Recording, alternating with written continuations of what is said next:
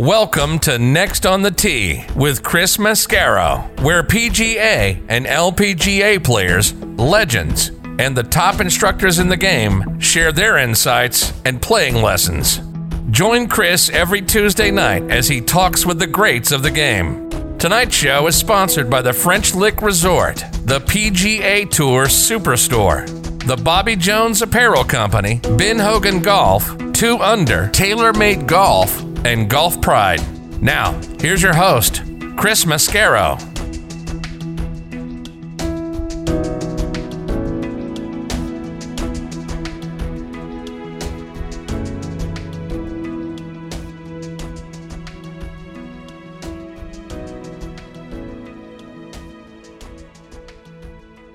Good evening, folks, and welcome to Next on the Tee. Now, don't worry. I've washed and sanitized my microphone. Be sure to turn up the volume a little bit because you got to, take the speaker and move it 6 feet back. We got to have that social distancing tonight. And I don't want anyone to get sick. We don't need any of that thing going on.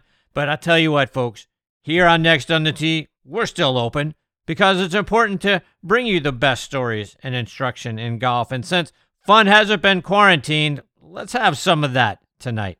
And speaking of tonight, excited to get to share with you a pair of Hall of Famers and our resident director of instruction. And first up with me tonight is going to be 2-time major champion and Florida State Hall of Famer Jane Geddes. Jane won the 1986 Women's U.S. Open and the 1987 LPGA Championship.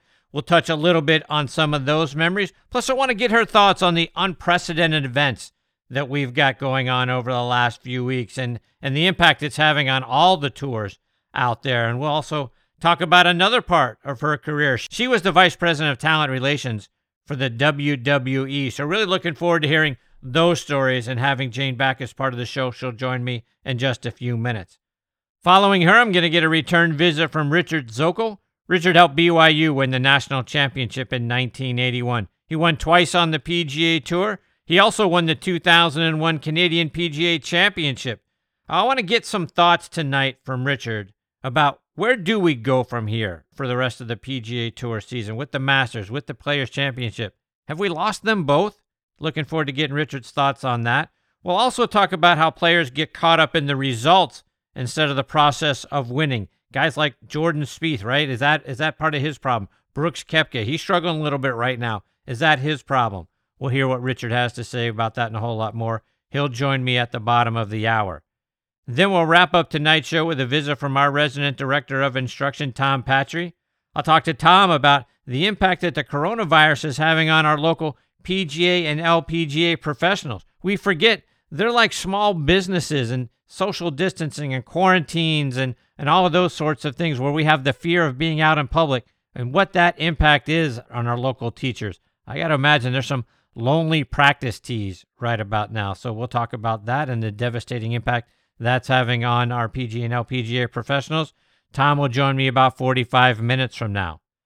So there you have it, folks. More great stories and information coming your way tonight on this edition of Next on the Tee. And as always, thank you so much for tuning in and taking the journey with me tonight.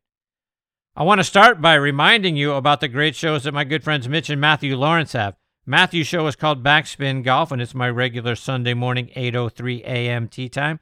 You can listen online at WLXG.com.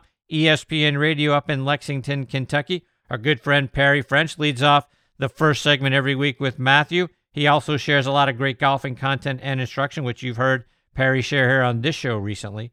Matthew is a fantastic host, and he makes the show so much fun. Listen online at WLXG.com or on the WLXG app. Mitch's show is called Talking Golf Getaways, and you can stream it online at golftripx.com. Also available on Audio Boom, Stitcher, and Player.fm. Mitch and his co-host Darren Bunch, they take you around the U.S. and Canada to some of the great places that you can go stay and play. Also let you know about some of the hidden gem courses that you might not be aware of. Go online to golftripx.com, and that's a letter X, so golftripx.com, and check out their podcast. And folks, as you know, we are sponsored by the French Lick Resort. Let's take a listen to Steve Rondinero about what's going on up there. It's a Pete Dye masterpiece, the Pete Dye course at French Lick Resort. Pete says its location on one of the highest points in Indiana makes it special. The long views, you can see maybe 20 and 30 miles from many of the fairways and many of the tees and greens. and you can see it in 360 degrees. Donald Ross's Hill Course put French Lick on the golf map more than 100 years ago. It's where Walter Hagen won the 1924 PGA Championship, and the place where today's Symetra Tour ladies battle each year. It's the ambience around it that makes the golf course. Combine our many resort amenities with legendary golf, and you have a getaway like no other. French Lick Resort is the home of the Senior LPGA Championship, won in 2018 by World Golf Hall of Famer Laura Davies. Play the courses champions play. Plan your trip now, online at FrenchLick.com. Yeah, folks, be sure to go online to FrenchLick.com to see for yourself what a wonderful place they've got and to book your stay as well. Please also check out our friends at the Bobby Jones Apparel Company by going online to BobbyJones.com. They've got their new spring collection out now, and their new spring sweaters, polos, and pants, all fantastic. And you're going to see Steve Stricker, Miguel Angel Jimenez, and Ernie Els wearing it out on the Champions Tour. Check it out online by going to BobbyJones.com and enter the coupon code ONTHET to save 20% at checkout. And folks, this segment of the show is brought to you by TaylorMade and TaylorMade Sim, featuring their new Sim driver designed with a radical new head shape to make the driver both fast and forgiving where you need it most on the downswing. Sim irons with an improved speed bridge and echo dampening system to deliver a distance iron with forged-like feel, and the Sim fairway woods with low CG to help you hit it higher, and a V-steel sole to launch it even easier out of any lie. Get fit for Sim throughout your entire bag and experience the effect it's going to have on your entire game. Check it out online at TaylorMadeGolf.com for more information on the all-new Sim family. All right, now back and making her second appearance with me here on the French Lick Resort guest line is two-time LPGA Major champion Jane Geddes. Let me remind you about Jane's background. She is from Summerville, South Carolina. She played her college golf at Florida State, where she helped them win the 1981 National Championship, and she was inducted into their Hall of Fame in 1988. Jane joined the LPGA Tour in 1983. Her first victory came at the 1986 Women's U.S. Open. She would back it up with a win the very next week at the Boston 5 Classic, becoming one of only 4 players in LPGA history to win the next week following the U.S. Open. In 1987, that was her best year out on tour, winning 5 times, including the LPGA Championship and back-to-back weeks at the Women's Kemper Open and the GNA Glendale Federal Classic. Jane went back to school after her time on tour and earned her undergraduate degree in criminology at the University of South Florida and her law degree at Stetson. She is now the CEO of the LPGA Legends Tour, and I'm very honored to have her back with me again tonight here on Next on the Tee. Hey, Jane, thanks for coming back on the show. Hey, Chris, thank you so much. And thank you so much for that lovely bio. But I appreciate that. But thank you so much. It's so great to be back. Jane, I got to ask you, these are pretty crazy, unprecedented times that we're all dealing with right now. Like, no golf, no sports, no going outside for a lot of folks. I kind of feel like we've gone back 100 years to what it must have been like for sports fans back then, because anything you're going to get is going to be on some sort of reel, not live in person. How do you feel about what we're going through right now? It's tough. It's tough for everybody. I mean, on one side of it, I think, first of all, I feel like we're sort of at the beginning of it. And I have sort of this mindset that I'm looking at the next couple of months and saying, all right, hunker down, shelter in place sort of, and let's get through this. But on the flip side of that, I'm one of these people that, believes in a little bit of, maybe somebody's telling us something. We move in fast forward, all of us, with, sort of unprecedented access to whatever we want to do, whenever we want to do it.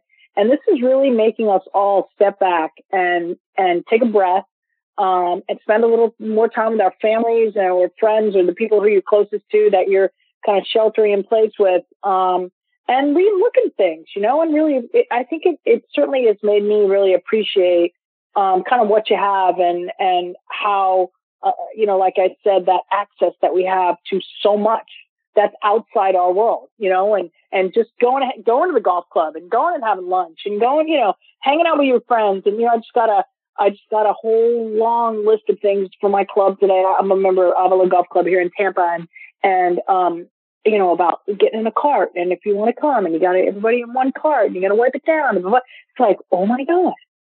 Oh my, like, and you can't eat the food there. You can take it out, and like everything has rules, And so, it's hard, and it's hard when you think for all of us, all the sports fans, who are excited about watching the Final Four and excited about the Masters, excited about, and all these things are getting canceled. Although I have to say today, so far, it's a pretty good day in Tampa Bay. It appears that Tom Brady is interested in coming with Bucks. And so I'm a big Tampa Bay Bucks fan, and it appears that he's coming our way. So this has been, a little bit of, making a little bit of lemonade out of lemons today in Tampa Bay. So we'll see. Hopefully it'll get finalized tomorrow, but that was kind of fun to watch as it was kind of, being unveiled today. So. Yeah. So what do you think of that? If he ends up signing with the Bucks, season tickets, going to the games, what's that going to mean to the city of Tampa? Well, I already got my season tickets because I just, funny, I didn't get them last year, and one reason or another, I ended up getting them just a couple weeks ago. I don't know. I just had an inkling that the Bucks are a good team. They've got some amazing receivers and a great defense. And I lived here. I've lived all different places, but I happened to live here when they won the Super Bowl, which seems like 55 years ago, But and it was an exciting time here, and I've remained a Tampa Bay Buck, through the down times and the up times. And so I'm good friends with Jason Light, the general manager. Our kids go to school together and play football together, and he and his wife we're all really good friends. And so I'm happy for him. I'm happy for the Bucks, and hopefully he can get it done, and we can get Tom here. It'll be a fun couple of years, put it that way, for Tampa Bay. I feel like we deserve it, just like a lot of places deserve it, right? But I feel like we deserve it. So it's been fun as a football fan watching today. So Gene, you talk about things you're excited about, and I want to get your thoughts on the opportunity or the lost opportunity potentially the Augusta National Women's Amateur event. And I have tickets to go, and I was excited about going and being a part of that event. Do you think we're going to lose it for the year? Do you think we might get it later on in the year? How do you feel about what the status of that event's going to be?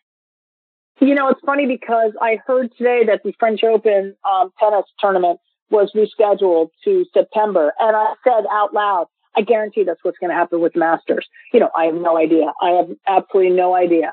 But I hope that events like that are able to be rescheduled. It's a shame if we get to when we get to the other side of this, and hopefully that's mid to late summer, and things starts leveling out a bit. I hope that we can it's going to be a little bit. It's going to feel sort of like a patchwork a little bit, and maybe some things don't line up right, but you just want everyone that is that is looking forward to those events to be able to play. I mean, I know the LPGA, I feel horrible for the players.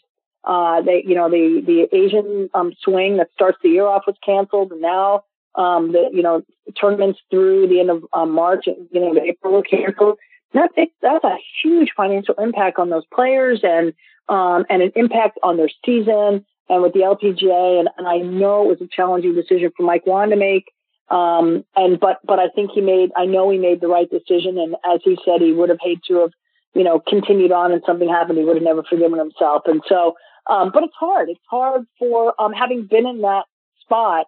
I can't imagine, you revolve your entire year, whether it is the amateur event at Masters or the LPGA Tour, the PGA Tour. You're revolving your entire life and off season and, to kind of gear up, and then you never get to get and get going. So it's hard. It's totally unprecedented. The only thing that is, again, is sort of that light at the end of the tunnel, or something that everyone can look at, is that everyone is going through it. Every single person is affected in some way. And so that's what makes it really unique overall.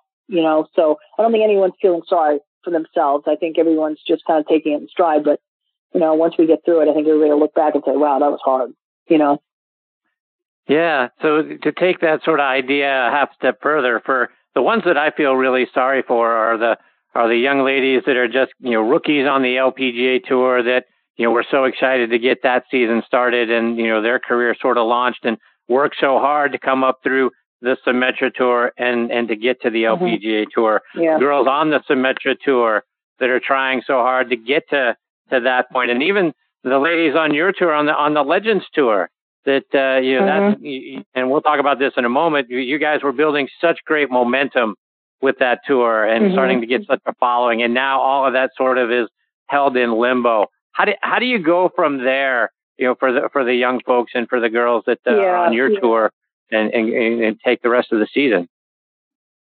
Well, I mean, it's happening to everyone. So it's there's nothing you can do about it. I think from their perspective, what they're probably hoping is that, what does the LPGA do and the Symetra Tour do about sort of extending that, right? Does it become a season and a half where you can, figure out how to either keep your card or make enough money to improve your position? There's going to be a lot of decisions that are going to have to be made on every tour about how they manage those points lists and money lists and all of those things that really affect players' lives. That are, am I going to have, what will my priority position be next year? Will I get into events? Will I not? So much of that is dependent on playing an event, right? All of it's dependent on that. And so, it'll be interesting to see. I'm, having been on both sides of that with the LPGA, they're going to do what they feel is right for the players. That's what it's about. The tour is about the players. And so when it comes to those kind of situations, I would imagine that they're going to err on the side of making it fair, right? It's not the player's fault that this happened. So how can we do the right thing as a tour, to make it fair enough for for those players? I don't know what that is. And it's something that's going to be dependent on when this kind of, this comes to an end where they start playing again. But it'll be interesting to see how it falls out on both sides of the coin with the PGA and the LPGA. So talk about your tour. Talk about the LPGA Legends Tour. First of all, let's talk about some good stuff. Talk about the growth in the schedule for you guys. Yes, thank you. I took over this role, and I can't remember. I think it was a few months ago that you and I spoke, and I was still kind of getting organized for this year. I took over this role in June of last year, and and what I quickly realized is that the Legends Tour we're not really a tour, right? We're really a collection of events and a collection of experiences. And you said it perfectly when in your intro talking about the Legends Tour, that we're some of the greatest players. Some of my members are some of the greatest players in the world. I've got 15 Hall of Famers now that are members.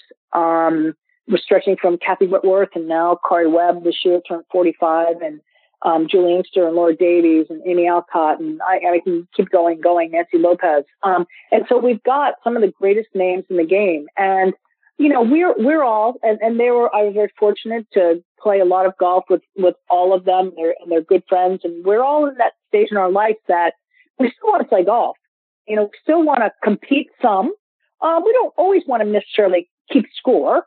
But we love the game. We understand the value that our experience or the experience that fans and or pro-am partners or whatever that we can provide, and it's so important to the success of our tour, but also to really to that experience for the people that we touch. And so my job is really putting together and collecting events where we can showcase our players, and from the Senior Women's Open, all the way to pro-ams and team events and places where we don't necessarily always have to keep our score. We can still have fun with with the people that we're playing with and still create those experiences for the people around us. And so it's been fun sort of revamping, the Legends Tour. I'm fortunate that I still work closely with Mike Wan and the LPGA and have access to, his team and to toss ideas off of, and talk to Mike, about, some of the things I'm working on, some of the ideas. And I feel like we are closer to the LPGA than we've ever been, which is great, is where we should be. We've all, I would say 98% of us played on tour at some point. And so it's where our heart is. It's what we want. We want to just give back to the game. We want to continue to build something so that women that are 45 and coming up the tour have something to look forward to. It might not be a full-time schedule, and that's okay. It doesn't need to be. But it keeps the game alive. It keeps the women's game alive, and it gives our players the opportunity to really feel like they're giving back. And that's what's important. And so we've added a couple more tournaments this year, 3 or 4, I think. This year we've gotten, I've talked to quite a few people that are really interested in doing something with us in 2021. The cycle of putting events together is, 8 months to a year and a half.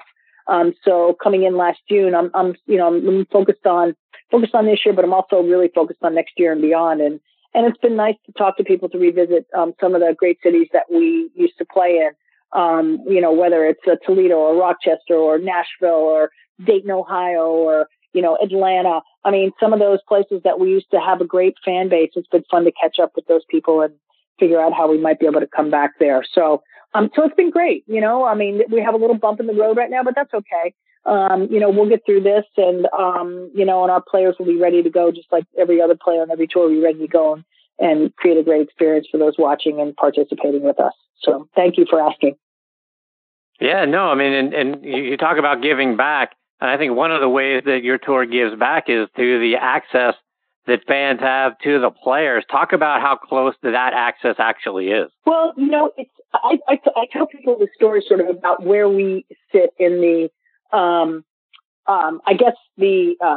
if you looked at the beginning of the LPGA and where we are now, and this era of players, I say my era, some of the members are a little bit older than me, but not much. We all kind of came from the same era.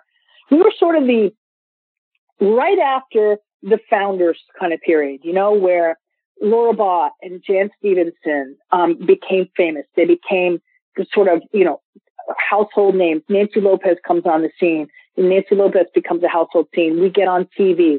All of a sudden there's this thing called the LPGA, right? And people are, and prize money is going up, and people are finally getting paid endorsements, and we get put on the map thanks to Ray Volpe and John Lopheimer and, all the guys that kind of came before Mike and created that. But the thing that created that was that touch, that ability for fans and pro-am partners and whatnot to touch the player and to have an amazing experience. And from a player's perspective, when you got on tour back then, there was a unwritten rule. They didn't have to write it. You knew that Wednesday, Pro-Am Day, whatever day was of the week, that was the most important day of the week, bar none. Yes, you played in your tournament Thursday, Friday, Saturday, Sunday, and that's where you made your money. And yes, that was important to you. But to the tour, Wednesday was the most important day. And that was the day that you needed to be at your best. And so all these players that I'm fortunate to work with now and to have as members, it's just ingrained in what they know and what they love and how they act and how they deliver that experience as an LPGA member and a Legends Tour member. And so, we don't have our infrastructure at tournaments. We don't have big stands. We don't have a lot of ropes and whatnot. So as you said, when you come to a Legends event, it's very up close and personal. The Senior Women's Open only has ropes around the tees and the greens. If you want to, this year will be at Brookfield Country Club in Fairfield, Connecticut, at Brooklawn Country Club. I don't know what I just said, but Brooklawn Country Club. And come watch us play. You'll be able to walk right down the fairway with me, right next to me. It's at first when we saw it, as players, we saw it, we thought, oh my gosh, this is going to be awful. And we got done with that week and we all said, that was awesome. Like, don't ever have ropes at any Open again. It was such a different experience. But for for the fans to be able to come out and have that experience by walking right down the fairway, right next to us, right behind us, or wherever. It's a very, very unique environment and something that we're really proud of. And so I'm glad that you feel that way, Chris, and you talk about the legends like that, because it's something that is really, really special about what we do and what our players do. And the people that experience us. I always say, if someone wants to put on an event and they play in a pro-am, or we go to do a small event, I always say, like, well, no problem, because once we get there and they experience that's it. That's all you have to do, is just have that experience. I'm out there trying to get people to create those experiences around it, so we can spread the word.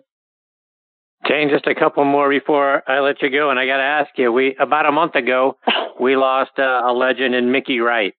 Ever have an opportunity to spend any time with Mickey? So I did not, except for my one experience with Mickey was, we used to have a tournament up in Tallahassee where we had, and I remember that Centel was one of the sponsors. I'm not sure exactly what it was, when we had a small portion of that event. It was basically the legends that came back and played, and Mickey Wright came and played one year. And Mickey was a bit of a recluse, and really was not out there at all. Unlike Marilyn Smith and so many of the ladies that we all got to know through the years. But I'll tell you that Mickey, whatever her tee time was, there wasn't a player. If you weren't happened to be playing during that time when she was on the golf course, you were really bummed, because every player that wasn't playing was on the golf course watching her play and watching her swing.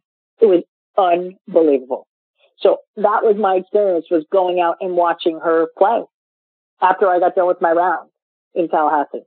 So it was pretty cool. I mean, and that was, Mickey chose to live her life, in a way that she really didn't want to have to, like I said, she just kind of was a bit of a loner, and it was what it was. But, when I saw some of the, after she passed, and there was a lot of talk about her golf swing, and I hadn't seen it in a long time, and, saw some of the films and stuff, and I was still like, wow, look at that.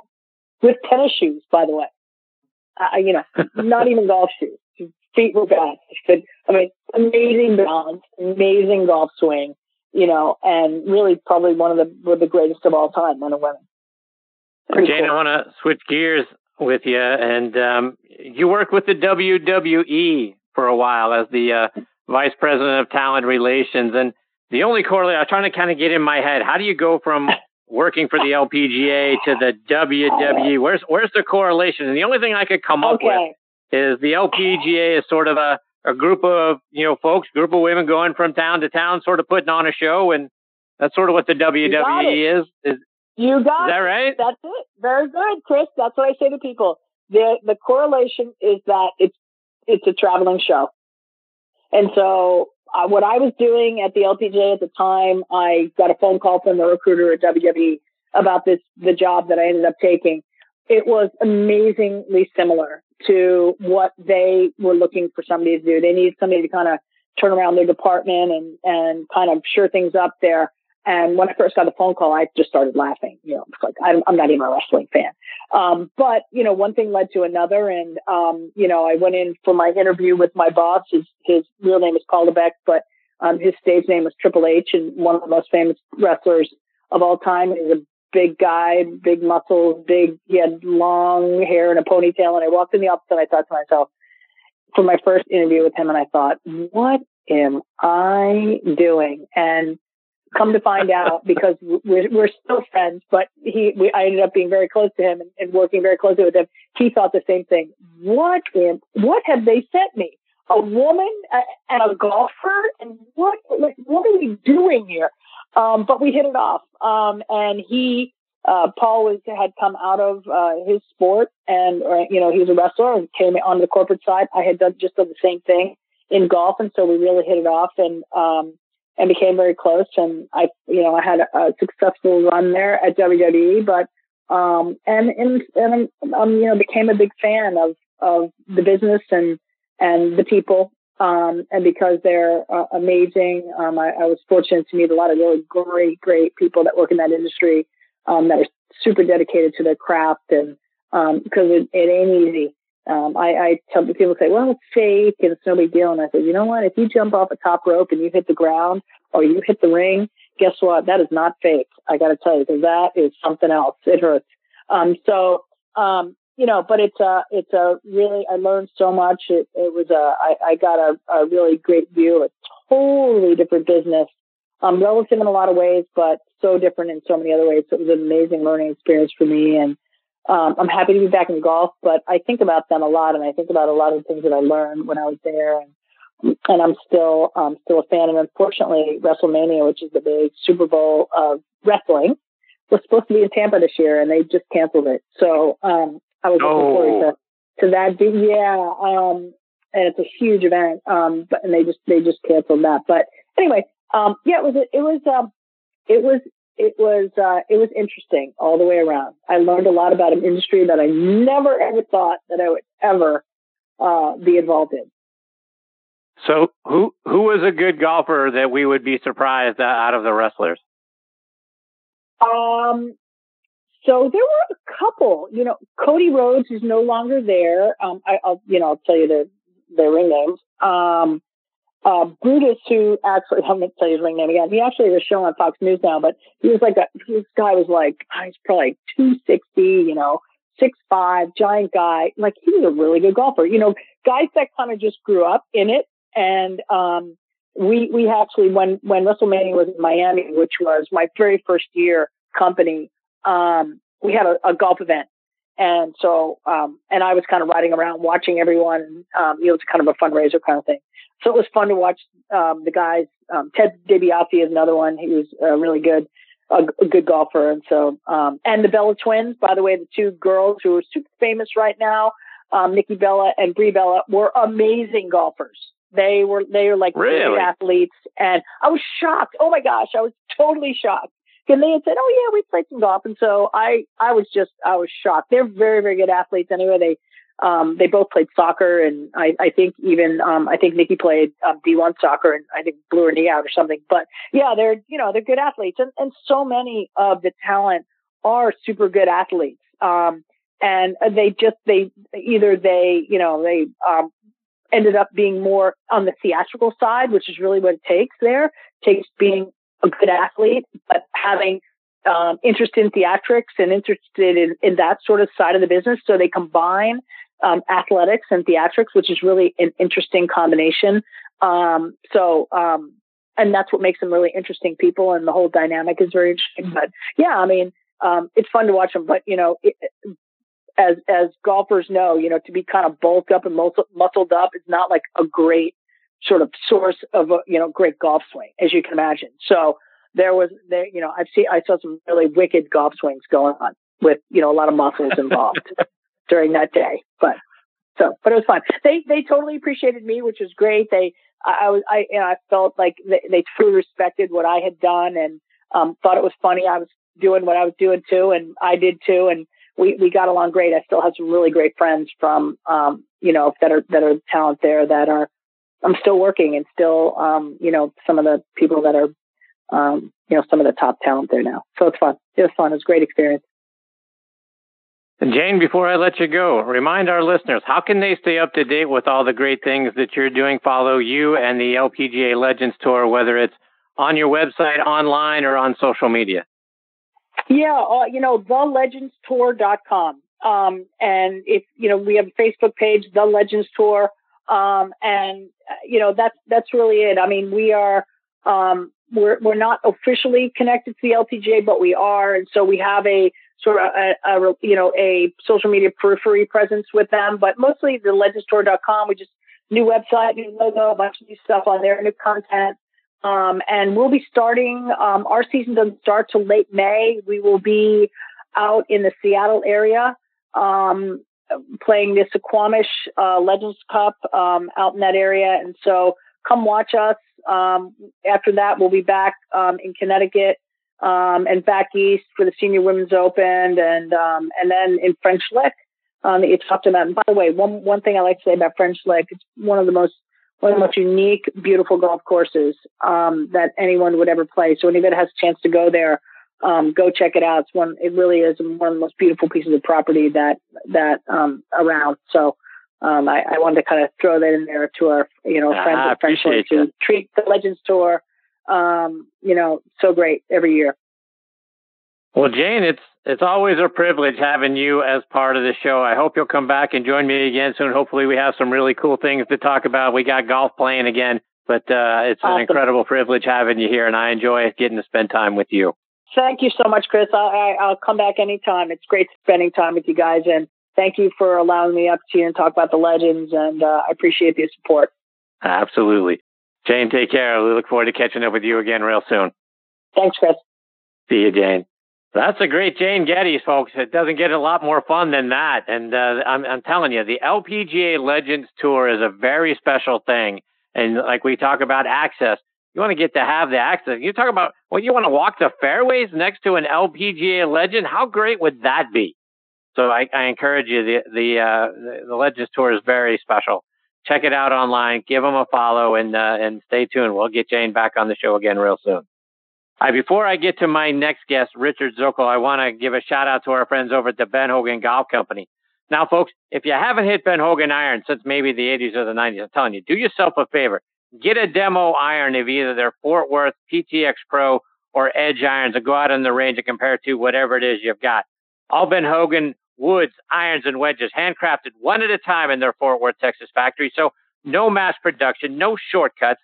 You can now order custom-made woods, irons, wedges, and hybrids by going online to benhogangolf.com. And they're going to build those club stations and, best of all, charge you a fraction of the typical retail price.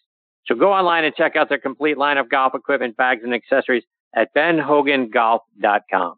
And folks, this segment of the show is sponsored by our friends at the PGA Tour Superstore. This segment of the show is brought to you by the PGA Tour Superstore. See why golfers everywhere are proud to call PGA Tour Superstore their golf pro shop. Visit them online at PGATourSuperstore.com. Now back to Chris and more of the show. All right, now back in making his fifth appearance with me here on the French Lick Resort guest line is former PGA Tour pro Richard Zokol. Let me remind you about Richard's background. He's from Kitimat, British Columbia, which is on the coast in the central part of the province. He played his college golf at Brigham Young from 1977 to 1981, where he helped them finish first or second every year in the Western Athletic Conference. All four of the years he was there. They finished second in the national championship in 1980, and guess what? Came back and won it all in 1981. Richard won the International Champions Tournament over in Morocco in 1980. In 2009, that 81 golf team was inducted into the Brigham Young Athletics Hall of Fame. Richard won the 1981 Canadian Amateur Championship by one stroke over Blaine McAllister in a sudden death playoff and then turned pro. Among his other wins were the 1982 British Columbia Open and the 1984 Utah State Open. On the PGA Tour, he won twice in 1992 at the Deposit Guarantee Classic and the Greater Milwaukee Open. 2001 on what was then the Web.com Tour, he won the Canadian PGA Championship, and that year he was inducted into the Canadian Golf Hall of Fame. He is now the founder and CEO of MindTrack Golf, which you can find online at mindtrackgolf.com, and very excited he is back with me again tonight here on Next on the Tee. Hey, Richard, thanks for coming back on the show. Thank you, Chris. It's always a pleasure. I can't believe it's been 5 times I've been on your show, but I look forward to it each time. I appreciate you. So, Richard, I want to start off.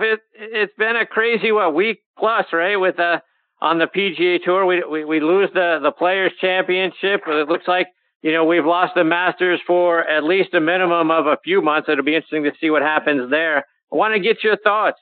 Do you think we can get both of those tournaments back, or have we lost them for 2020? Well, I don't know. All we can do is wait around and see what tomorrow brings us. I mean, things are changing so quickly. We would know these terms, flattening the curve and social distancing, what that even means. But I'm guessing that we're so close to Augusta, the Masters, that we will lose it for this year. I'm not so sure they would want to, pick it up in the fall and then have another Masters so close. They like to keep everything, that builds demand, and what way would only build more demand than waiting a year, another year? It's driving us crazy, those of us who want to watch the Masters. So it's difficult times, they're unprecedented times, and things are happening, and we're just going to have to wait and see them. Kind of like golf, we're going to have to stay in the moment, stay each day, and just see what happens and deal with it as best we can. Richard, I want to get a quick thought from you and on the Masters.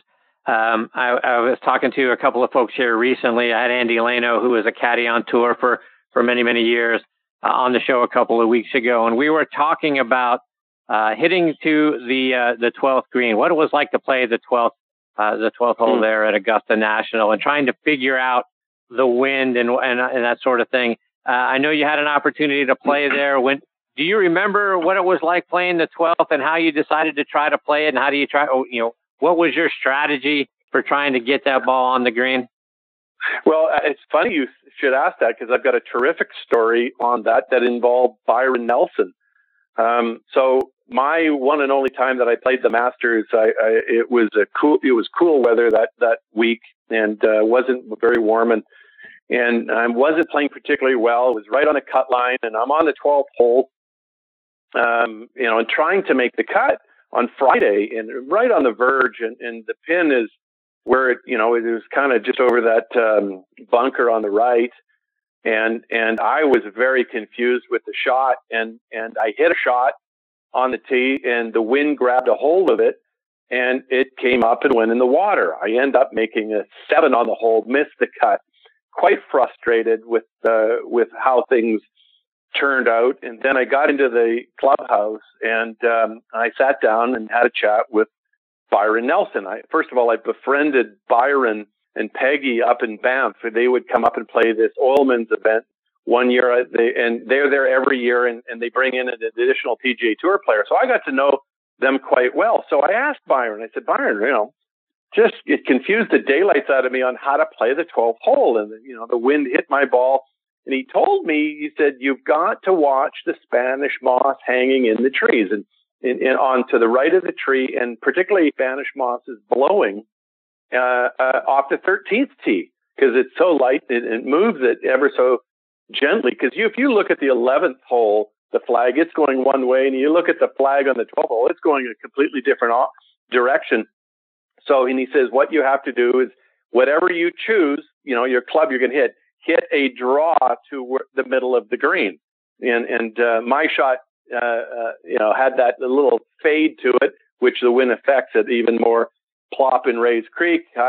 See you later. Had a 7 and move on and learn from it. But I do have that lovely story of talking to Byron Nelson about how to hit that exact shot. Richard, you were kind enough to share a soundbite with me from Rory McIlroy, where he talks about not focusing on results, but focusing on the process at hand. I want to play that soundbite for our listeners. I don't think you can ever go into result mode. I don't think that works. I don't think that helps anything. Or, I think you just have to keep going about your business, doing your thing. I think the only way to not win is to concentrate on the results. So if I can just concentrate on what I'm doing and what I'm doing well, what I maybe need to improve on a little bit, break the game down into, different sections, but really just try to make it as simple as possible. If I can, do a few different things in my golf game just a little bit better, those thirds and fifths will hopefully turn into wins. But I've had some really good success following this path that I'm on, and I'm just really trying to focus on doing the little things right, practicing good habits day in, day out. And, if I keep doing those, then, the byproduct is winning. And, I definitely don't feel like I'm too far away. So, Richard, I want to get your thoughts on that soundbite. Do you think the focus on results is what's getting in the way for guys like Jordan Spieth, or we've seen Brooks Koepka struggle a little bit lately? Are they too focused on getting to the win and the result and losing the process along the way? Yes. Well, it's interesting that, and you're absolutely correct. So that soundbite that Rory spoke of was just last week, and he was answering a question on March the 10th, just as he was preparing for the Players' Championship. And the question came at him like this. The person said, "You've been talking a lot in the last year about concentrating on the process rather than the results." And then he said, at what point do you try and shift into more of a result mode and how you stave off frustrations? And Rory came back with that answer. And when I heard that, I went, wow, this is music to my ears, because this is exactly what MindTrack, the company and the product that I've created and about to launch to the market, is all about. And you're absolutely right. It's something where I think all golfers have to get past and learn, and it's from maturity. And in the past year, Rory has been talking openly about this discovery of trying not to allow his score be identified with who he is as a person. And I think all of us golfers know that, and we failed at this. And the breakthrough is to learn that it's just a game. It's just a game for all of us, whether you're an amateur or a pro. It's just a game for Rory McIlroy, who happens to make tens of millions of dollars at this. But the important thing is learning how to detach emotionally from it. And I think Brooks Koepka is very aware of this.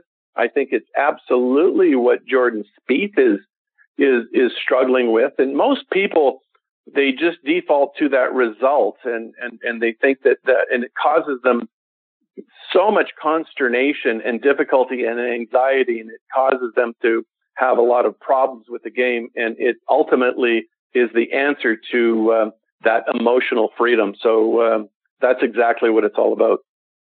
So take that a step further, Richard. If you were working with a guy like Jordan Spieth, what would your advice be to him to how to get things back on track?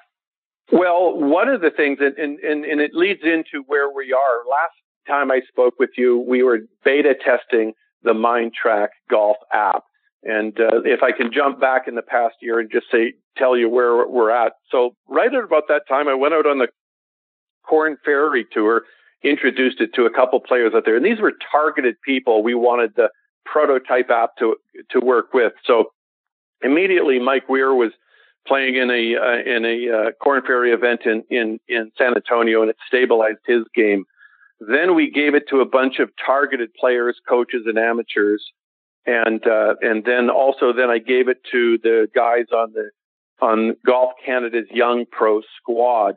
So what it does is it's this very specific protocol, and this is getting to your question, is what I would do and what I do with all players is have them download the app, and it's going to be ready in April. And then what you do is you use the protocol and follow this very specific protocol of your key performance markers, and that's your ability to your decision making on assessing every shot, then your ability to execute each shot, and we're capturing the information of shot type and the club used. So what it does is it focuses you in the moment, and you measure your valuation of how well you did it at your level, because your ability, Chris, to play golf is different than mine, different than Jordan Spieth's or a 20 handicappers, as an example. And it's important each person at their personal level play and perform to their ability and evaluate at their level. They don't need to be compared to a PGA Tour level. They need to be compared to their own baseline standard. And when you follow this protocol, what it does is it detaches you from the result, and it puts your attentional focus on assessing and executing. And then you get a report based on the shots lost you've had and the shots gained you've had. And then you're able to self-quantify or have your coach determine how you're going to train based on your performance on the golf course. So we're going to put this out on the App Store next month.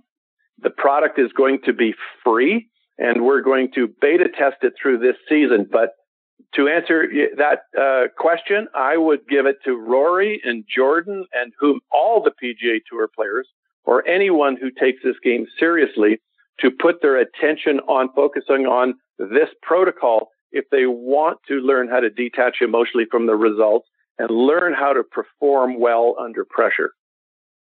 So, Richard, explain what the app does. Does it marry up to or like a rangefinder sort of thing? How does it assess what our thought process and what our focus was, and what kind of report does it give us back at the end? Well, what it does is, so when you can download in the app, you're able to play any golf course in North America, and so the golf course you're playing. So it's going to download the hole. So what it's going to do is let's go right to the first tee.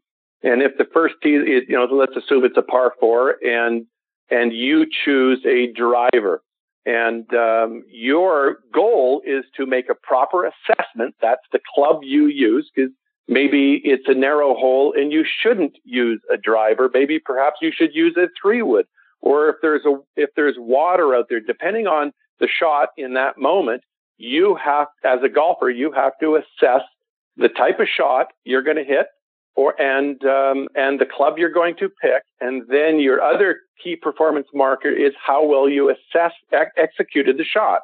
So you're going to put an evaluation of your specific level of how well you assess the shot after you hit it. You're going to say, my assessment was excellent, or unsatisfactory, or satisfactory. And then you're going to capture the information on how well you executed it in the same way, excellent, satisfactory, or unsatisfactory. And you're going to do that with each shot. And then after every hole, you're going to attach a shot lost events, or shot gained events, or perhaps no shot lost or shot gained events to each hole. And then what you're going to do this. It takes literally 4 seconds per shot. It's very easy.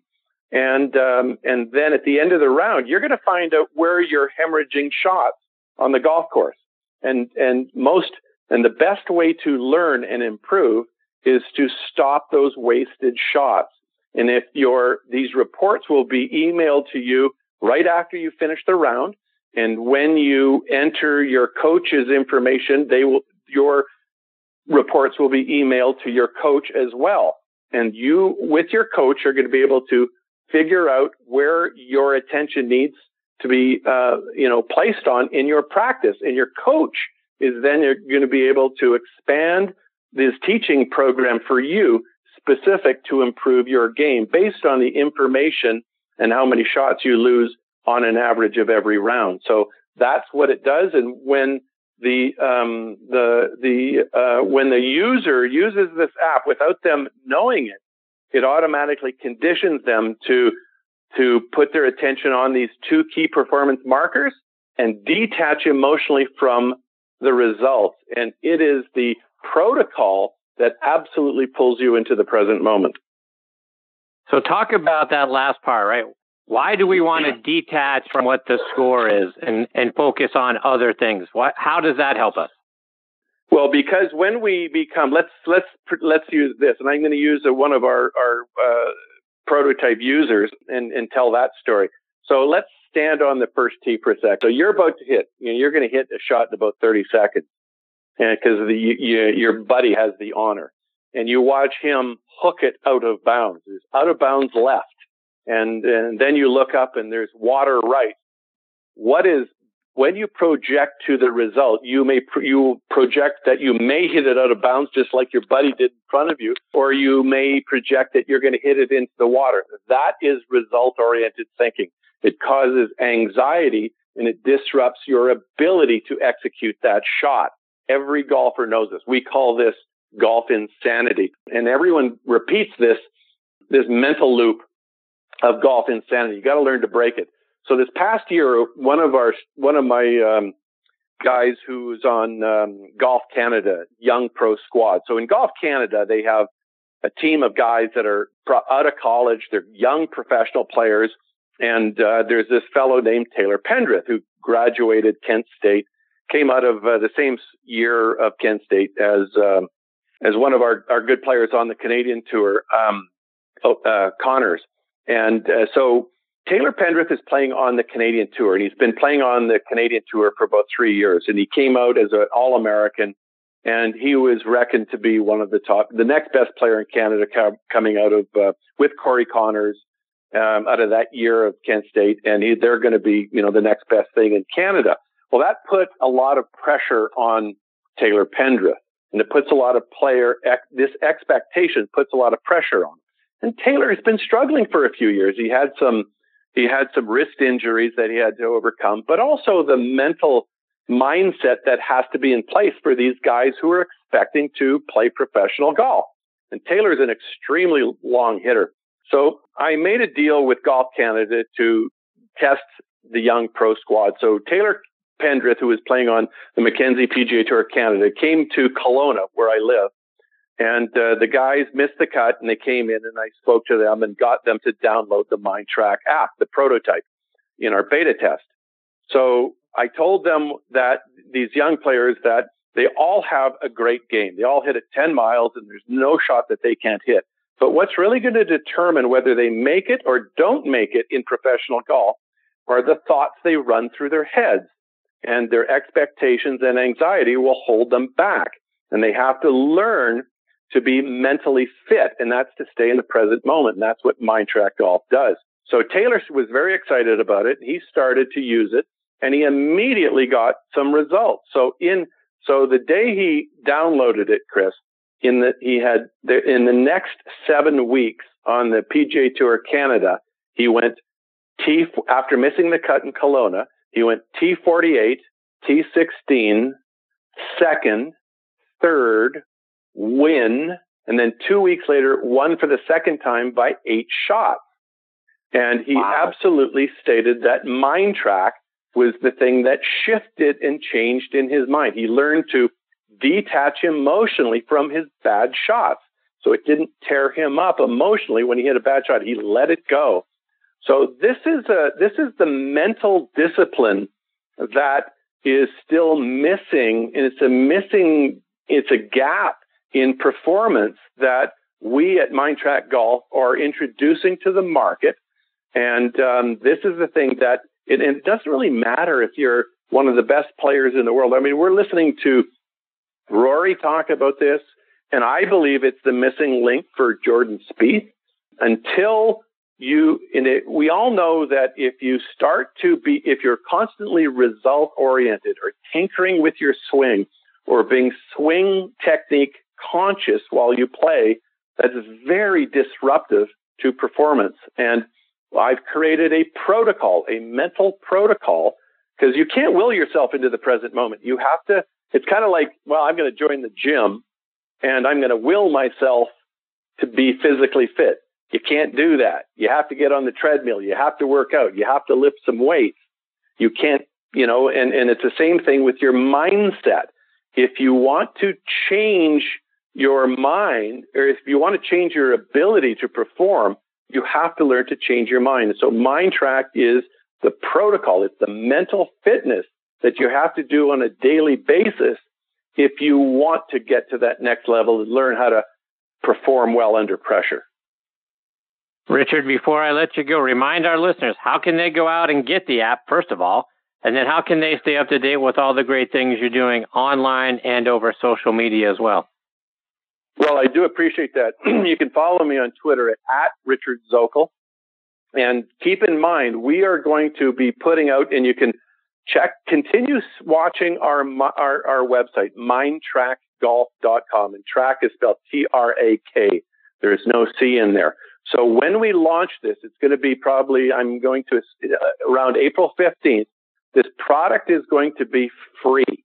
We're not going to have a charge on it. We're looking to get the first 1,000 users. And then what we're going to do is we want 1,000 users to play a minimum of 10 rounds. And we're going to monitor this through the summer, through the season, right through the summertime. And then this beta period in the market, you can go in the App Store and download the app, or go to our website, and it will direct you how to do it. And then we will take this information, and then in the fall, as we build this company, we're going to really decide what we're going to do with it. But we want people to start getting to use MindTrack in order so they can get to that next level of dealing with pressure, dealing with their anxiety, and learning how to access the present moment. Well, Richard, I can't thank you enough for taking time out of your busy schedule to come back and share more of the information and your insights with us. Sounds fantastic. We've been talking about it for a little while. I'm really excited for you. So this is exciting stuff. I hope you'll come back again, pretty soon and kind of give us an update for what you're seeing and how it's going. This is going to be an exciting thing. Thank you, Chris. Stay safe. You too.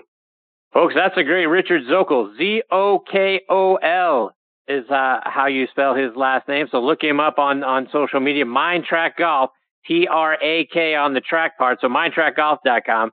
Look him up, look up that website and keep up to date with what's going on. I'll certainly pass along the information, but it sounds like exciting stuff. I'm looking forward to downloading and giving it a try and see what it does for my scores and for my mindset. Because to his point, when you're standing on that first tee with your buddies or on the 18th tee with your buddies and it's kind of close in the match and you're seeing trouble down the left, you see trouble down the right? Our minds go to the wrong place. It's all the things we don't want to have happen instead of focusing on the thing we do want to have happen. So hopefully we get to have Richard back on the show again real soon. All right, before I get to my next guest, Tom Patri, I want to give a shout out to our friends over at Positive Vibes Golf. Give them a follow online at positivevibesgolf.com and on Twitter at pvibesgolf. Their head covers and putter covers are a very unique way. Talk about keeping your mind positive.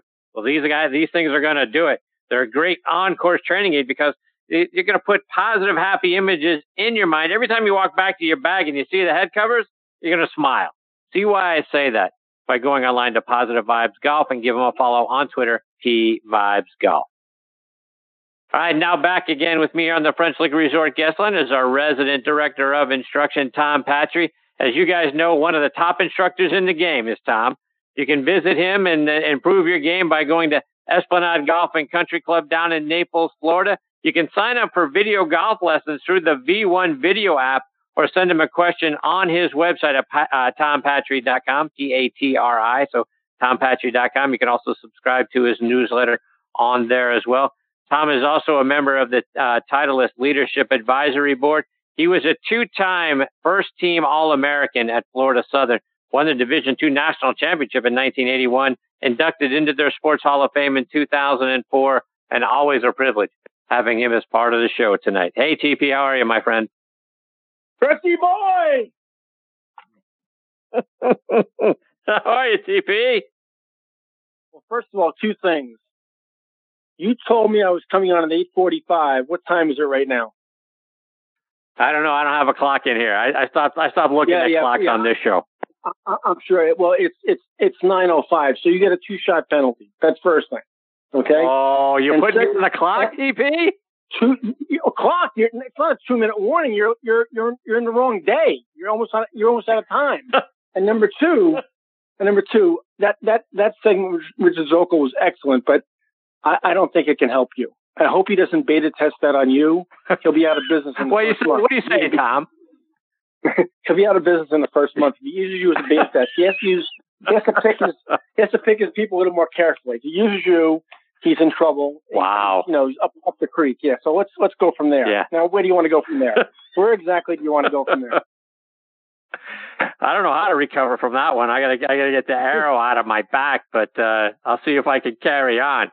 Tom, here's something I want to get your perspective on, and on behalf of you and all the wonderful PGA and LPGA professionals around the country. With all the craziness that we've got going on right now with the coronavirus and everybody's afraid to touch one another or get within 6 feet of each other, I got to imagine that we've got some lonely practice tees right now. I mean, I think one of the things we lose sight of is our PGA and LPGA professionals are essentially like small businesses. And if we're afraid to go out of our houses, you guys are the ones that are going to really suffer in the game of golf. How do you deal with what's going on right now? Well, before I sing my songs of woe, let me put this in perspective. Our health, our well-being as a nation, as a planet, as a people, is far, far far more important than if I give a golf lesson tomorrow or anybody else gives a golf lesson tomorrow. I think we're living in very, very scary times right now, Chris. It's it's like a bad movie. It's and if it was a movie, it'd be a sci-fi, and we wouldn't believe it anyway. This is a really incredible thing that's going on right now in a really negative way. So first, my wishes go out to everybody out there. My thoughts and prayers every morning start with all you guys and with all my friends and all my family and people I've never laid eyes on. I think it's our health and well-being is more important than my lesson book anytime. But that said, I'll give you an example how it's going for this business right now. In the last 72 hours between tomorrow morning and June 1, I've had $15,000 worth of cancellations for golf schools. Oh, so yeah, that's for a one-man show, and that's early. That's in 72 hours. So let's take this out maybe 14 days from now. Where will I be? And I'm not feeling sorry for myself, Chris. Don't get me wrong, because I'm sure all my brethren are going through the same thing, both on the male and female side, to teach this wonderful game. I'm sure I'm not an isolated case.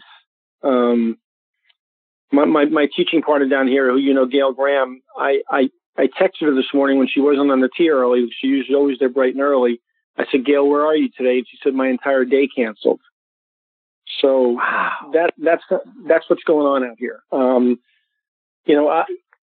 I'll get up tomorrow morning. Right now, tomorrow is sold out. Thank goodness, knock on wood. But I could imagine getting up tomorrow morning at 5:45, my normal wake up time, and I could have 4 or 5 text messages that say, Pro, I hope you understand, but I'm not coming. And normally when people do that the same day, they own that time. But in these times, I can't do that. I can't hold people, to the fire right now. I mean, I understand that they're having a lot of second thoughts and a lot of apprehension. Chris, I think there's a very strong possibility that my summer doesn't happen this year. I think that might sound dramatic right now. It might sound a little too dramatic, but I think that's on the table, that my summer could fail to exist this summer. And as an independent contractor, and that's I'm kind of like the dentist. If there's nobody in my chair, I'm not putting a filling in, I'm not getting paid.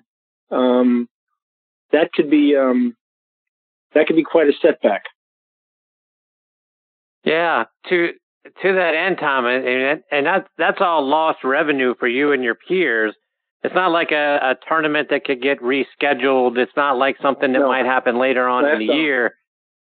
Yeah, that's all gone. That's extremely difficult. You don't make that. I'll give you an example of what I did. The schools that have canceled so far, I take a non-refundable deposit, in the case that somebody kind of does the wrong thing. And in all those cases, I've extended that credit for a year. Because I just think that's what you do in cases like this.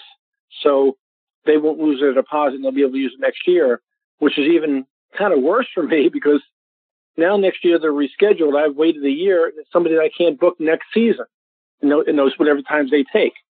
So right. That's almost like a double hurt. But again, the well-being and the reason all these people canceled so far, by the way, I just want to make it clear to everybody, is all those people for golf schools were flying in from somewhere else, and they were scared to get on an airplane. So how could I not do the right thing by those people? If that was my own family, my own wife, my own son, would I understand them not getting on an airplane? I certainly would. And I'll go a step further. So 2 mornings ago, when I got 2 of these text messages about 2 consecutive golf schools, I got 1 text message at 7:00 and 1 text message at 7:10. So I said, boy, my day's starting out pretty good here. I lost 2 golf schools back to back in 20 minutes. My wife's phone then rang, and she got a news that her brother in Dallas was critically ill and dying. So we had a nice 7 to 7:30 period 2 or 3 days ago, and that's the way our week started. So I mean, again, that's called life. It's all part of what goes on, and we're all going through it right now. I'm not alone. You're not alone. And there's 29,000 PGA members out there across the country that are going through the same thing. I think you're going to see golf courses close. I think you're going to see. I heard. I haven't substantiated this, but I just heard a tale the other day that I can't mention the name because I haven't substantiated it. That a very, very prominent golf course in the Northeast the other day closed their front gates, which haven't been closed in 30 years, and padlocked them and put a notice on nobody on the property till further notice under any circumstances. Wow. So I think if this thing gets a little bit more out of hand, it looks like it's heading in that direction. I'm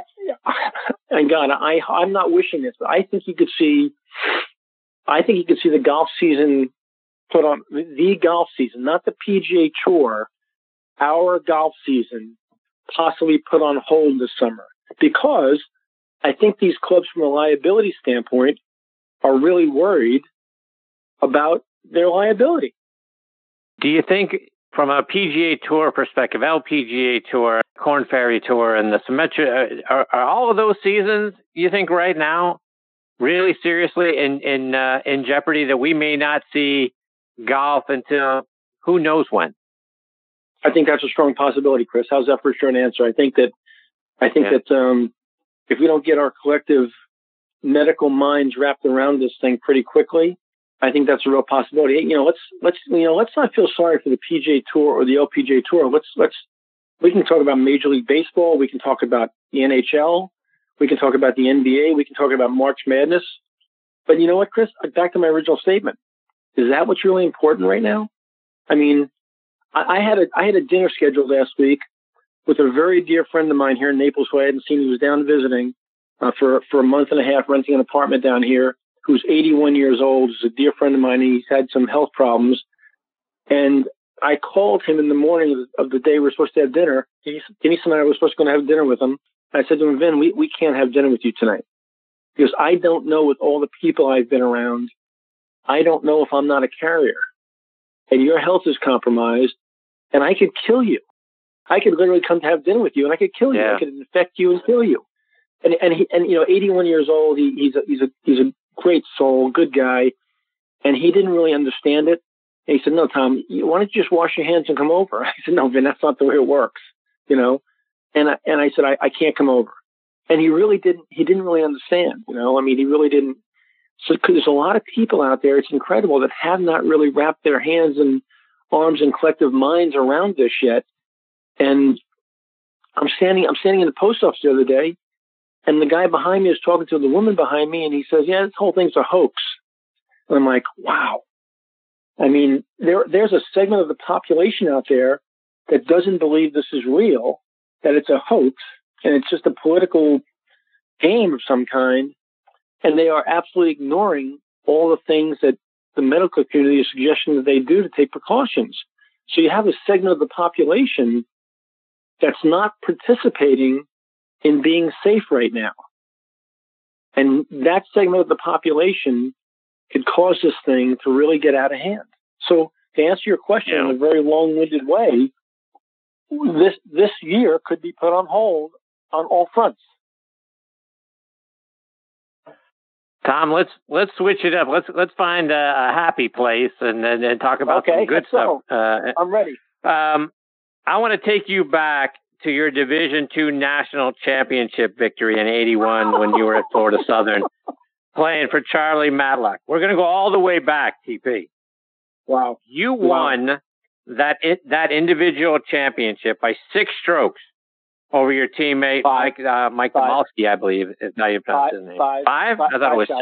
5. Take me back to that victory. And, for a lot of guys, we've seen big leads evaporate. Right? We've seen Greg Norman blow a big lead. We've seen Jordan Spieth blow a big lead. You had a big lead. You held on to it. Talk about what it was like being a kid that's, in your teens. I'm guessing you were somewhere 19-ish years old, winning that event and holding on to a big lead. Well, I think the fact that you're comparing me winning the NCAA Division II National Championship in 1981 to Greg Norman and Nick Faldo at the Masters shows just how insane you really are. Okay. Which gets back to why Richard shouldn't give me the app, but exactly. That's okay. There you go. Now you understand, right? So I hope the people out there are laughing their asses off, in their collective living rooms listening to this. So I'll answer it this way. To understand that lead and that victory, we have to go back to 1980, the year before, where I led for the first, the second, and the third rounds of the same national championship the year before. I don't know if you know this or not, Chris, but I was the third round leader going to the fourth round the year before, the same national championship. And I got to a very hard golf course, playing very difficult the last day. I mean, really, par is a great score. And I got to the 16th tee of the last round, and I was even par for the day and playing pretty well considering the conditions. And Charlie Matlock, God rest his soul, came up to me on 16 tee, and he said to me, do you want to know how you stand? And Chris, I got to tell you, I had a 3-shot lead starting the day in 1980, and I felt like, there were no scoreboards back then in Division II golf, and I had to imagine I was still leading by a couple, and I said, sure, how do I stand? He said, you're 2 behind. And I kind of shook my head, like, what'd you say? He said, you're 2 behind. Paul Perini from Troy State shot 66 today, 3 groups ahead of you. He's got you by 2. He's in the clubhouse. So the 16th was a par 5 with an island green. And my game plan for the entire tournament was to drive it out there and lay it up and hit a wedge shot in. And that last round, I hit a really good drive and I got down there and I was right on the go number. But my philosophy for the whole tournament had been to lay up. And I said, well, I got 3 holes to play and I'm 2 back. I got to go here. I got to make something happen. I knocked it on the green and 2-putted for birdie, and I was 1 back. And the 17th hole was a par 3 island green coming back the other way. And I hit it to a foot and made another birdie. And now I'm tied. So I'm standing on 18 tee, back to even again. And I hit a cut off the tee on a dog-leg left, and it kind of took a kick on the right side of the fairway. And I thought it was fine. And I get down there, and it had kicked pretty hard right, and it gotten into the tree line, just the edge of the tree line. And I had, back then, it doesn't happen anymore, right? We have hybrids now, but I had a 2 or 3 iron shot, and I had to hit this big carve shot around these trees. And I carved it out right in the upslope in front of the green. And it was a 2-tier green, and the pin was on the back tier, and I chipped it up there to about 3.5 feet. And I hate telling the story, but I hit a really good putt right in the center of the face, and it was dead center, half the ball hanging over the front of the hole, short, looking in, and I lose by 1. I finished second. So that sets up 1981. So do you know who, Chris, you know who Buddy Alexander is? I do not. So Buddy Alexander just retired a few years back. He was the longtime coach at the University of Florida. Camilo Villegas and Brian Gay and Billy Horschel and all those guys played for him. Buddy won 2 national championships at Florida. Well, when I got to Florida Southern, he was living there and playing professional golf. And not that he taught me how to play golf, but we spent a lot of time together. He was a very positive influence on me while I was at Florida Southern. And in 1981, I was leading after the 3rd round again, and my phone rang in my hotel room. I'll never forget, about 10 o'clock the night before the last round. And I picked up the phone. He said, TP? I said, yeah. He says, it's Buddy. I said, Bud, what's going on? He goes, well, you had the third round lead last year, and you screwed it up. Don't screw it up tomorrow. And he hung up the phone.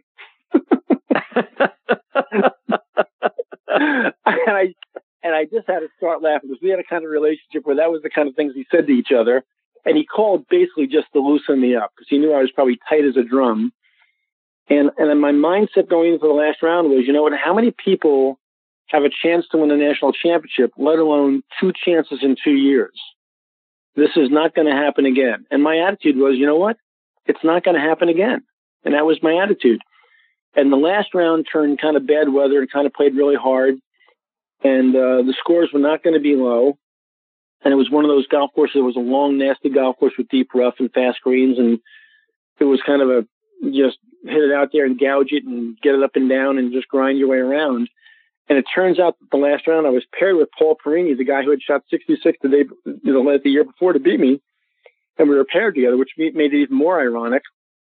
And there was a turning point on the ninth hole where I had about a 5 or 6 footer for par, and he had knocked it in a hazard and made it double, and I knocked it in for par, and it was a 2-shot swing right there, which gave me a cushion.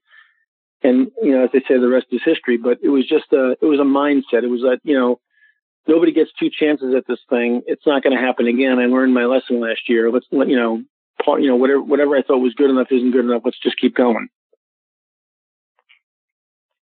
And Tom Patri isn't the only great alumni player from Florida Southern. Guys like Lee Jansen, Rocco Mediate played there. Talk about, did you have an opportunity to, whether it's at an alumni event or along the way, to talk to Jansen and Mediate? Yeah, Charlie Matlock, God rest his soul, just, people don't appreciate what he did at that Division II school.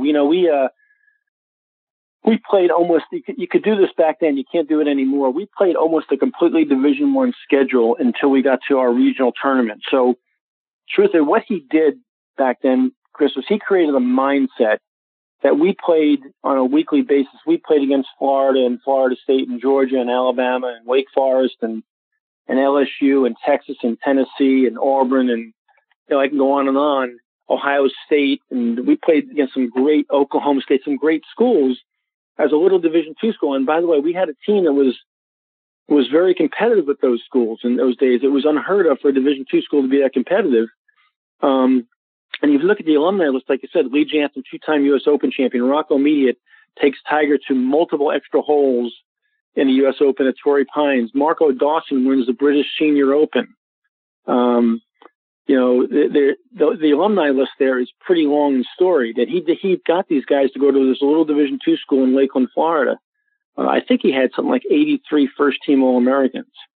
I don't know. I think they've won 13 national championships now. Charlie passed away a couple of years ago.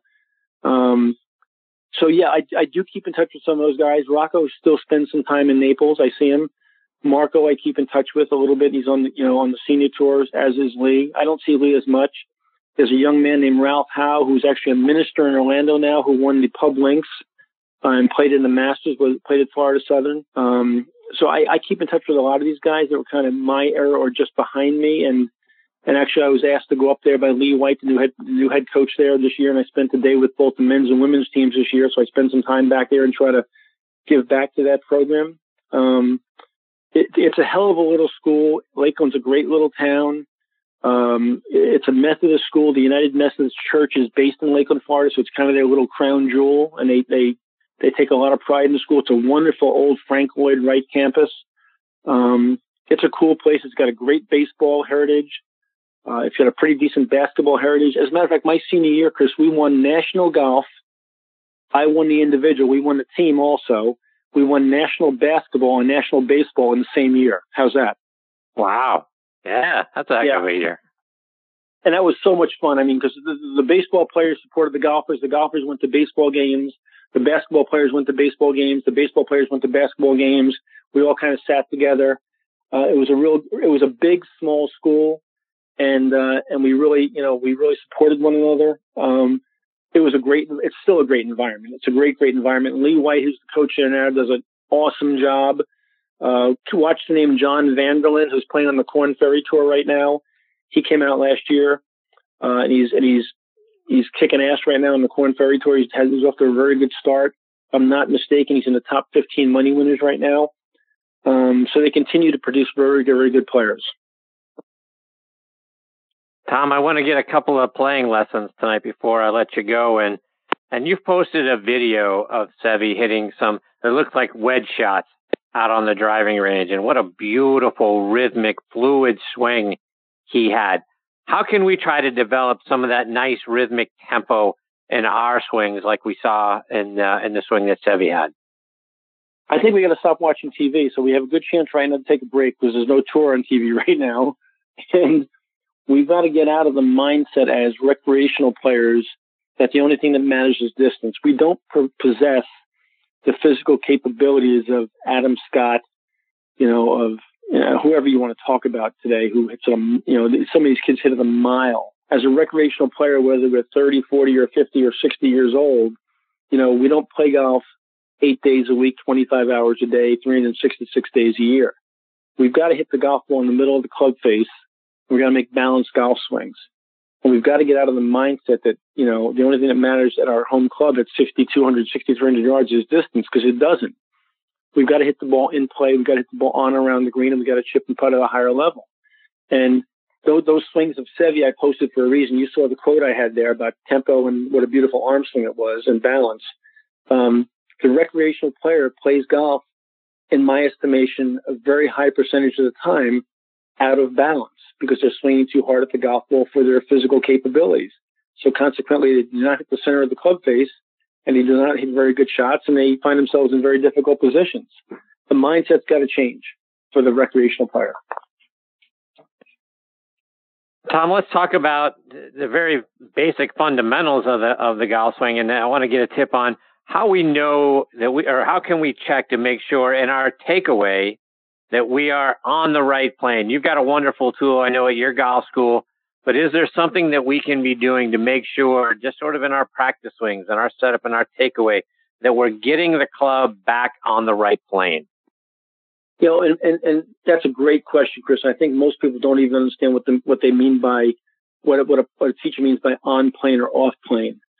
So if you can picture in a very simple way that every club in your bag is built on an incline, we call it a lie angle.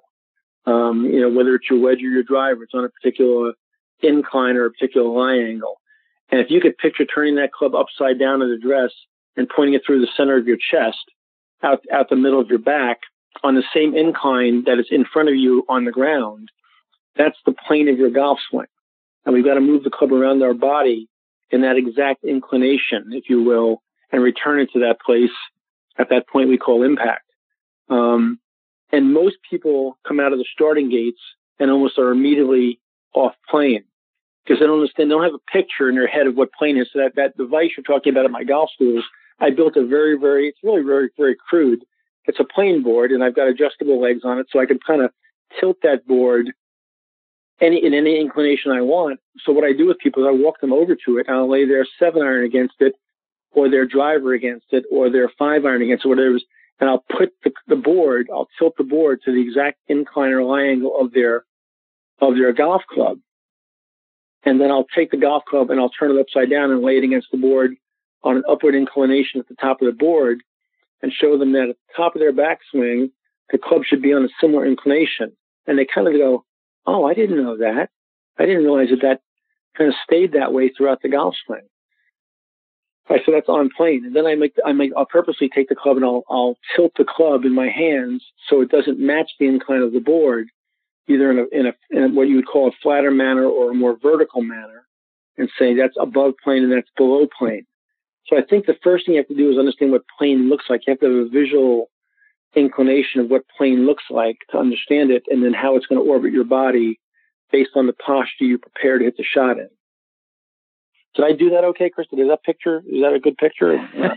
Yeah, no, that's a great picture. Absolutely it is. Yeah. So, this is where I would... Go ahead. I don't think people have that picture, Chris. I think it's important that, the most famous picture, and I think we've all seen this picture. I'm sure you have. We've all seen that picture of Ben Hogan's plane of glass from his 5 fundamentals. Right. I think most people should take that picture to their home printer and print it out on a piece of paper and then blow it up and laminate it. And should stick it on their bathroom mirror and look at it every morning. That's good advice. Interesting. I'll have to try that. I got to start rudimentary, right? I got to, let's start out easy. TP, this is the place where I would ask you about how our folks can stay up to date with you.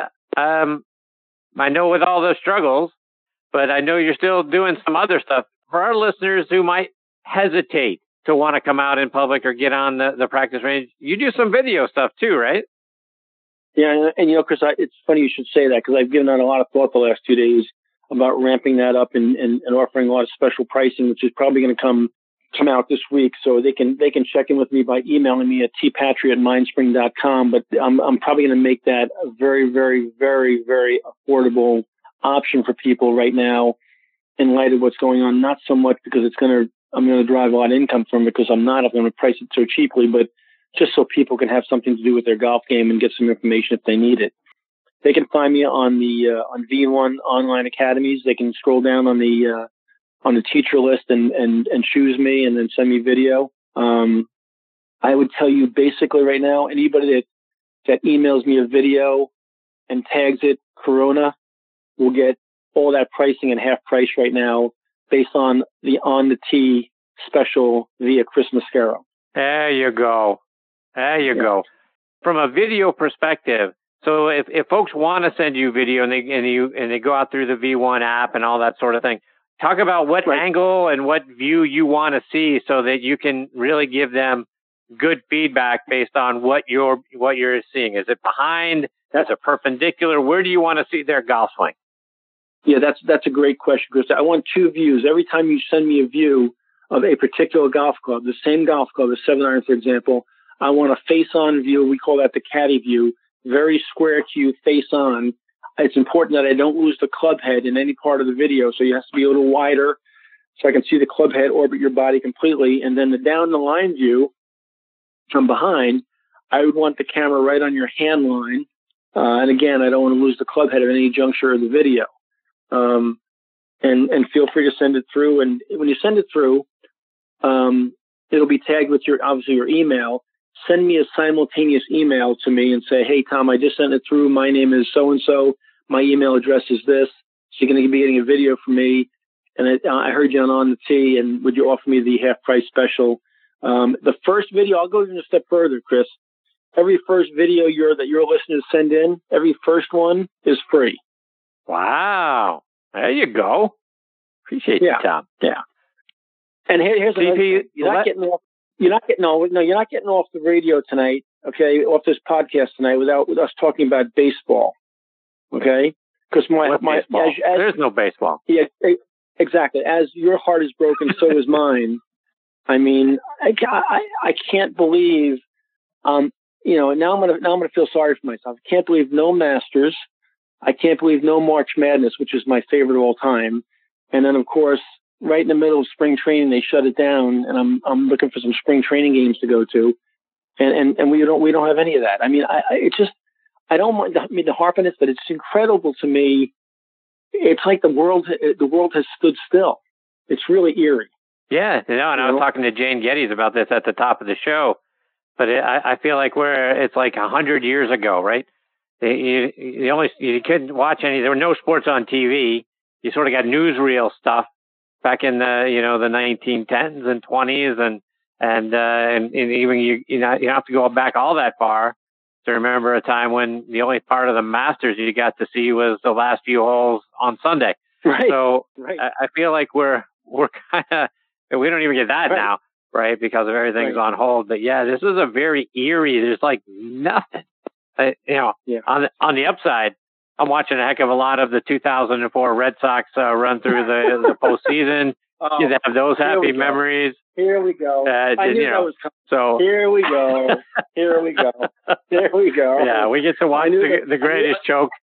The greatest choke in sports history. So that's my happy spot. You know something? Here I am trying to throw you a bone. I'm trying to throw you a bone to help you out, and you come back with a dagger. A dagger. Hey, by the way, just to touche you got a little gift coming in the mail. It should arrive any day now. Oh yeah, really? Oh yeah. Oh, okay. Now here's your friend Tom doing something nice for you, and you want to take a shot at me right away. See how it is? You see that? Hey, see? We're gonna bookend it. I got the knife in my back at the start of this interview, a conversation, and now I'm gonna give it right back to you on the way out. I hope when that present comes in the mail and you open it up, you feel really bad about taking that shot at me tonight. I hope you feel really bad. I won't. I promise you that. I know you won't. TP, you're the best, my friend. Hopefully, we have better things to talk about in a couple of weeks. We got a light at the end of the tunnel, and life kind of gets back to at least on the track to being more normal. In between now and then, my friend, I hope the videos start coming through and you can start doing some of that stuff. And certainly good health to you and the missus. And be safe, my friend. Chris, because to you and your family and all your listeners out there, everybody's tuned in and follows you, and as they should follow you. Everybody out there is in my thoughts and prayers every day, and let's get through this together. And there's got to be better times ahead. Keep the faith. Thanks for having me on, pal. That's right. Hi, my friend. Take care. All the best to you and your family. We'll catch up soon. Thanks, Chris. That's the great Tom Patri, Patri, tompatri.com. Folks, go on there if you're sort of hesitant and want to, you say, look, I got to work on my game here, right? I can't be a recluse now. But maybe you're not comfortable getting out on the practice tees and that sort of thing, and you're worried about crowds and all of that. And again, like Tom says, we want everyone to be healthy and be safe out there. Do the video thing. Get Tom your video, and again, first one free, right? So get Tom your video and have him critique and give you some pointers and some tips, and then go from there. Whether that's you're in your backyard, if you do have a large practice range nearby where we can keep our social distance, right? Everyone's 6 feet, and you can get that social distance and go out and hit some golf balls and get the instruction from a guy like Tom. Your game is going to thank you for it whenever we're ready to get back out on the golf course. If you've got video lessons from Tom Patri, he's going to improve every part of your game. You know Tom, short game, right? So he's going to help you improve that. He's going to help you improve off the tee, and I'm sure he'll help you improve on your putting. Tom's a heck of a putting instructor. So improve all of that stuff while you're gearing up and we're waiting for all of this to pass. TomPatri.com, Patri. He's absolutely the best. All right, folks, time for me to put a bow on this episode of Next on the Tee. My sincere thanks go out to Jane Geddes, Richard Zokol, and Tom Patri tonight. Please check out our website, nextonthetee.net, to keep up with who our guest schedule or what our guest schedule looks like and who we've got joining us. You can stream us on a number of great podcasting sites and apps. Podcast.co. Those guys, fantastic for what they're helping us do with the show. Podbean. Can't thank those guys enough. Download the Podbean app. You can take us with you everywhere you go. They're featuring us right there on the app in the golf section. Really appreciate them. Launchpad.com, Spotify, iHeart, Audioboom, Player.fm. If you've got a favorite site with podcasts, we're probably on it. Folks, I can't thank you enough for choosing to listen to this show again this week and making us a part of your golfing content. We appreciate you guys very much. If you enjoy the show, please tell all your friends to give us a listen. We appreciate the spreading the word. It means a lot to us. And until next week, hit 'em straight, my friends.